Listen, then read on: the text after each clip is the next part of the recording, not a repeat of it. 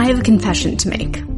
One week during quarantine, my husband and I binge-watched an entire season of the Lifetime series Married at First Sight. In case you haven't seen it, the premise of the show is that couples are paired by a team of relationship experts who supposedly are using scientific matchmaking methods, and the first time the couple meets is at the altar. Then they have 8 weeks to decide if they want to stay together or get a divorce. Now, I'm not saying I have great taste in television even at the best of times, but something about quarantine has brought out a deep love of trash. At the end of another long day of being trapped in my apartment, I crave the basest of dramas and the easiest to follow plot lines. Also, maybe it makes me and my husband feel a bit better about our own relationship. Like, we're doing okay, and we've been stuck in a house together for almost 3 months. These couples can't even make it 8 weeks, and they get to go to work during the day and go out with friends, not to mention the free couples counseling. Psh, amateur hour. I'm Anna Rothschild, and this is podcast 19 from 538.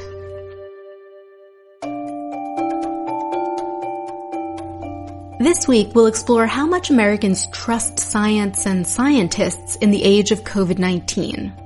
We'll also explore a potential way to monitor COVID outbreaks through the toilet bowl. But first, we're going to answer a question from one of our listeners. Hi, it's Leslie from New York. I heard recently that New York Governor Andrew Cuomo claimed that the strain of the coronavirus that was here in New York was more virulent than the strain that was on the West Coast. I've heard from some medical professionals that our strain was actually more virulent than the strain that came from China, that whatever the mutation was that happened in Europe made our strain more virulent. Is this just New York exceptionalism, around 37 million, or is there something to this? Thanks. I'm not sure what Cuomo meant when he said that on May 3rd, but there has been some research on whether a more aggressive or contagious strain of the virus exists. A paper published in early March in National Science Review suggested that a mutation has created 2 strains of the virus, and one is more aggressive than the other. And another paper, a preprint from scientists out of Los Alamos National Laboratory, suggested that there's a strain that's more transmissible. Dr. Oscar McLean, a virologist from the University of Glasgow, wrote a paper disputing the results of the former study. He and his colleagues say that just because the virus mutated doesn't mean it's more aggressive. So I think one of the things to be clear about is that lots of the times you'll see the word strain used, and all that means is a genetically distinct virus, but it's sort of a bit of a loaded word that I think everyone at the moment is trying to avoid using, but is one that's commonly used just to describe any virus that's got any mutations. So in some ways there definitely are lots and lots of strains. It's just that all of these different strains are functionally interchangeable. Is there any sort of strict definition of a viral strain? Like, is it like a dog breed? You know what I mean? Where everything's related, but you can tell the difference between a poodle and a, Great Dane. Yeah, so I think there's been attempts to define strains by, viruses that are functionally distinct. But if you read almost any paper, it's just any virus that's separated by any mutations, and it's sort of used a bit too loosely, which is normally not a problem unless you're in the middle of a global pandemic when every single thing that you write gets jumped on by thousands of people. Right, exactly. So, looking at that National Science Review paper, just how different were those 2 types suggested by the paper? Yeah, so they were separated by 2 mutations, so in a genome of 30,000 nucleotides, and only one of those changed the proteins that was encoded, so really just one potentially functional mutation. That means that of the 2 mutations, one of them did basically nothing, and the other changed one of the virus's proteins. And it was actually one of the virus's least important proteins. What can we say about the chances that any mutation will lead to a functionally different pathogen? So predicting things ahead of time is really kind of impossible. So we know that viruses are going to accumulate lots of mutations because they're bad at replicating, and our immune system likes to try and punch holes in them by causing mutations. So We're expecting loads of mutations to occur that don't really have any functional effect, but it's impossible to predict ahead of time, really, what those effects are going to be. So mutations aren't inherently good or bad. Some do nothing at all. But among mutations that can have an effect on human health are ones that change how aggressive or transmissible a virus is. Then there's another type of mutation, which doesn't change the virus's function per se, but changes how the virus looks to the body. Those sorts of mutations are one of the reasons you need to get a new flu shot each year. So the focus for viruses is to be fast rather than good at replicating. So their replication machinery is just faulty. Yeah, it's just speed is everything for a virus, and it's happy to pick up a few slightly costly mistakes along the way. That's speaking broadly about viruses, but compared to some other viruses, how quickly does coronavirus mutate? So it's about a third of the rate of the flu. Maybe it's a little bit slower than some of the other coronaviruses, but there's a little bit of uncertainty in those estimates. Generally, the rule is that RNA viruses mutate much faster than DNA viruses. This seems to be a relatively slow RNA virus in terms of mutation rate. This coronavirus is a relatively slow one? Yeah, SARS-CoV-2. No, there was another paper pretty recently out of Los Alamos indicating that the new coronavirus had evolved to become more infectious. What do you think of that paper? So I think the mutation that they talk about sort of warrants some further investigation. It's something that we've seen as well. I mean, but the problem is that it again uses rise in frequency over time as the primary indicator of transmissibility. What that means is that the mutation could have affected how the virus acts, making it more easily transmitted. But it's also possible that it's just random chance that viruses with that mutation ended up infecting so many people. Yeah, exactly. So I think there's been some nice research this week which is looking at sort of those super spreader events, and so like how much of transmission is being driven by one individual in this big crowd rather than everyone transmitting an equal amount. And it looks like there's huge variation in the amount that individuals are spreading, and that potentially it's mostly being driven by a small number of super spreaders. And so that's going to amplify up this effect, right? If a small number of individuals are really good at spreading, that's going to cause much more variation in mutation frequencies over time. Just whatever's in those individuals is going to rise in frequency. A key point is that there are also many variations within people, not just in the viruses that infect them. And those variations are both in their biology and their behavior. So it's what are the forces that generate this variation in transmission across people? What causes people to be super spreaders? So maybe it's the virus just replicates much more in them, and there's a much higher viral load, or is it people who are more social? I think it's going to be a combination of both. It's going to be a combination of lots of individual factors, but I don't think there's hugely strong evidence for what the exact driver of this is. I think it's often people make assumptions. I know that historically there are some viruses that have become less aggressive over time. I'm just wondering, are there any trends in when and how viruses mutate to become more or less aggressive? Yeah, so I think one of these things that's commonly assumed is that viruses over time become less aggressive or attenuate. But there's just not hugely strong evidence that this is a consistent phenomenon. It's a nice logical story, right? Viruses that kill people spread less because they're killing people and you want to keep your host alive. But there's going to be huge trade-offs. So a virus might need to kill people to infect someone quickly enough to, override the effects of the immune system and get to high enough viral loads to spread. So, people have been saying this about HIV for years, and there's never been any particularly strong evidence that HIV is attenuating over time. So there's just I don't think there's any general rule, but it's just one of those things that people, even some scientists, sort of just assume as a given. But there's not a formal framework as to how you expect a virus to attenuate as time goes on. Thank you to Dr. Oscar McLean for speaking with us.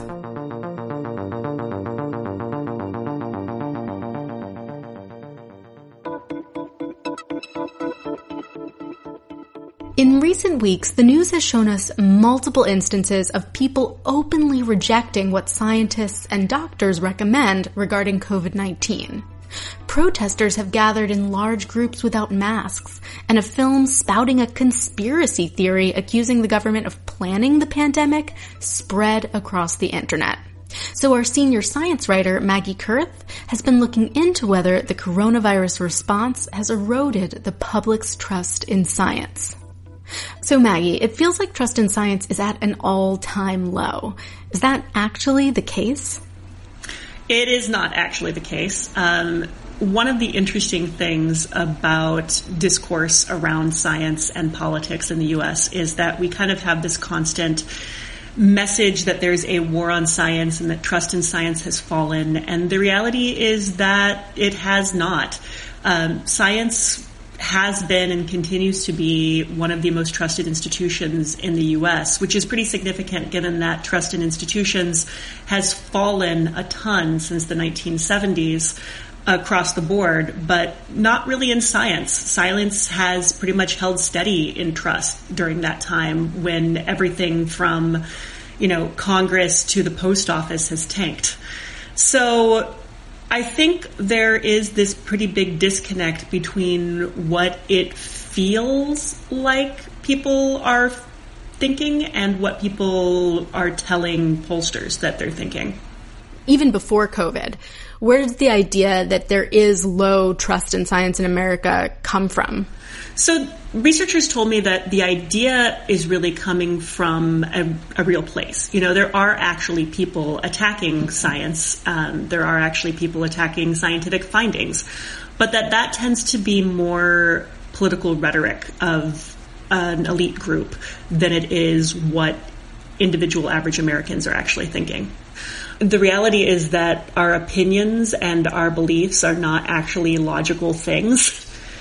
So we can simultaneously sort of buy into our political elites saying that we shouldn't trust that there is actually a pandemic happening, while at the same time we might trust scientists a lot.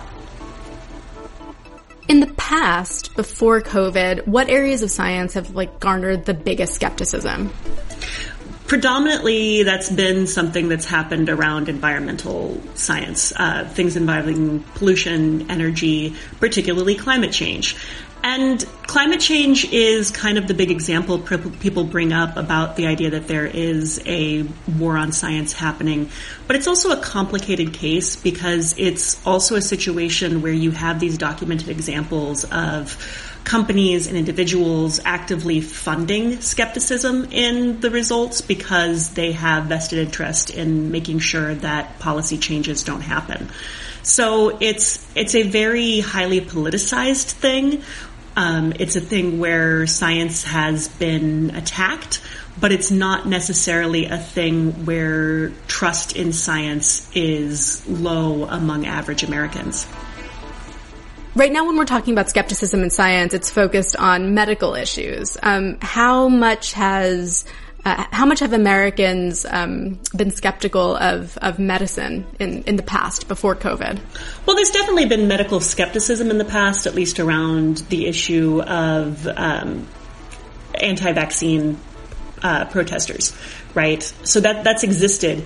But one of the things that the Pew Research Center told me was that we're starting to see, in this case of COVID-19, partisan divide over trust in medical science, which is not normal, which is not something they've really seen before.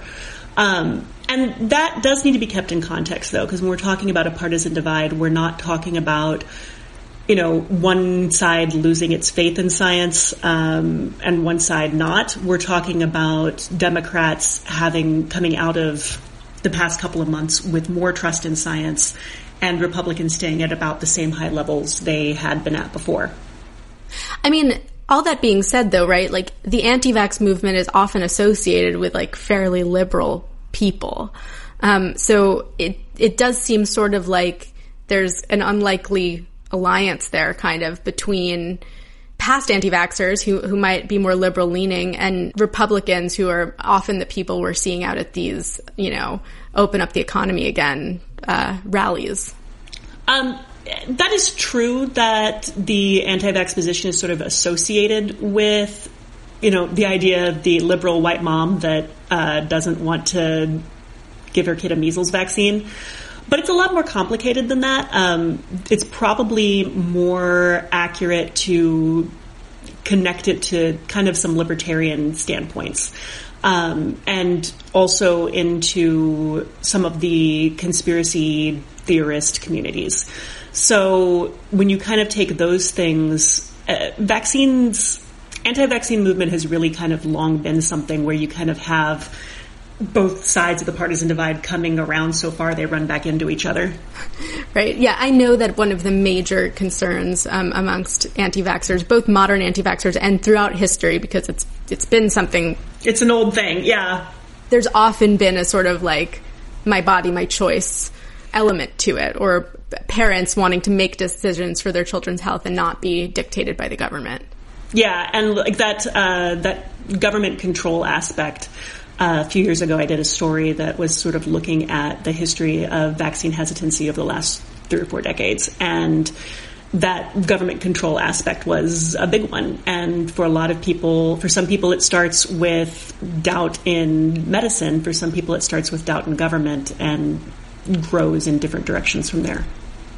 I know that if you look at the data, there is still high trust in science, at least according to the polling that's being done. But what impact do these small but very vocal minorities of skeptics have on our COVID response? So one of the things that the researchers pointed out was that when it comes to COVID response, you kind of have this thing where you need normalization buy-in, right? So people aren't going to maintain social distance. They're not going to wear masks if they don't feel like it's the normal, comfortable thing to do. Like no one wants to be that one weirdo in a crowd who's not doing what everyone else is, right? It can be something that kind of pushes people away. And so if you have political elites who are questioning the usefulness of these things, questioning whether the virus even is a problem, then you're more likely to have more people not making the choices that need to be made to keep everyone safe. And in some parts of the country, that could end up being a majority. It could end up meaning that those safety precautions aren't being normalized or actively being normalized against. And so that can have consequences. Even if somebody trusts researchers, if they're not wearing their mask, that's a whole problem. If very high profile people are the ones who are, spouting some of like the skepticism, does that have an outsized impact on our response?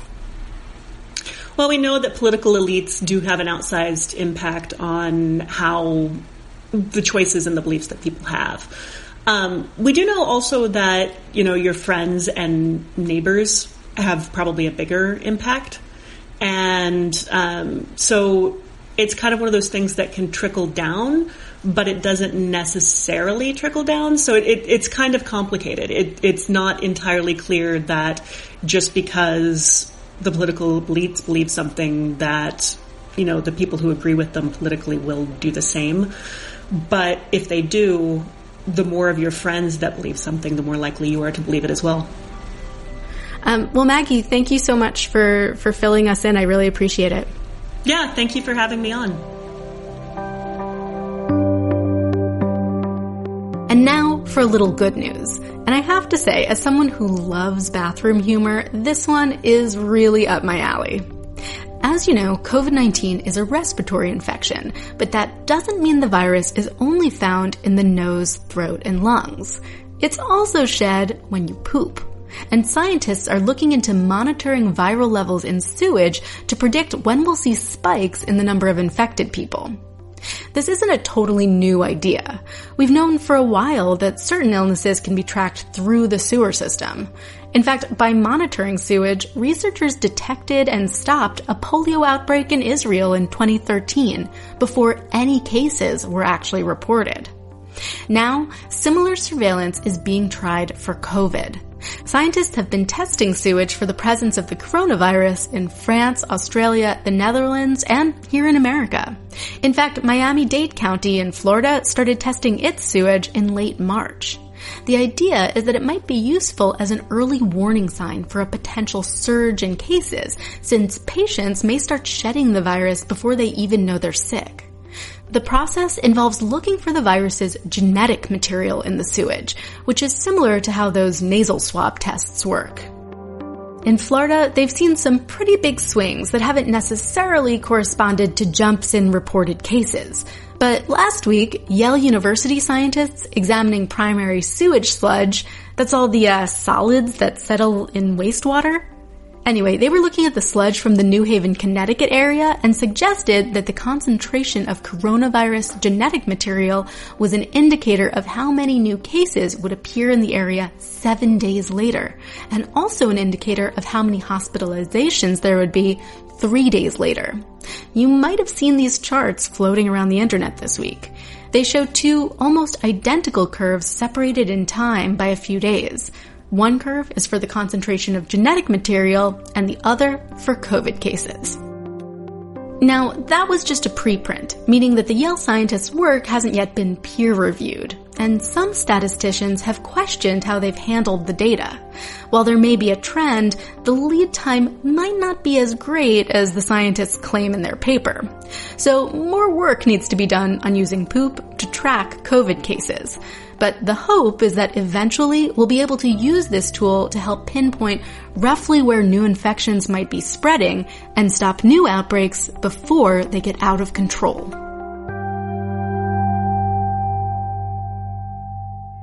That's it for this episode of Podcast 19. If you have questions you'd like us to answer on the show, email us a voice memo at askpodcast19@gmail.com. That's askpodcast19@gmail.com. I'm Anna Rothschild. Our producer is Jake Arlo. Chadwick Matlin is our executive producer. Okay, we gotta wrap this up because Jake wants to get back to her reality TV guilty pleasure. Too hot to handle.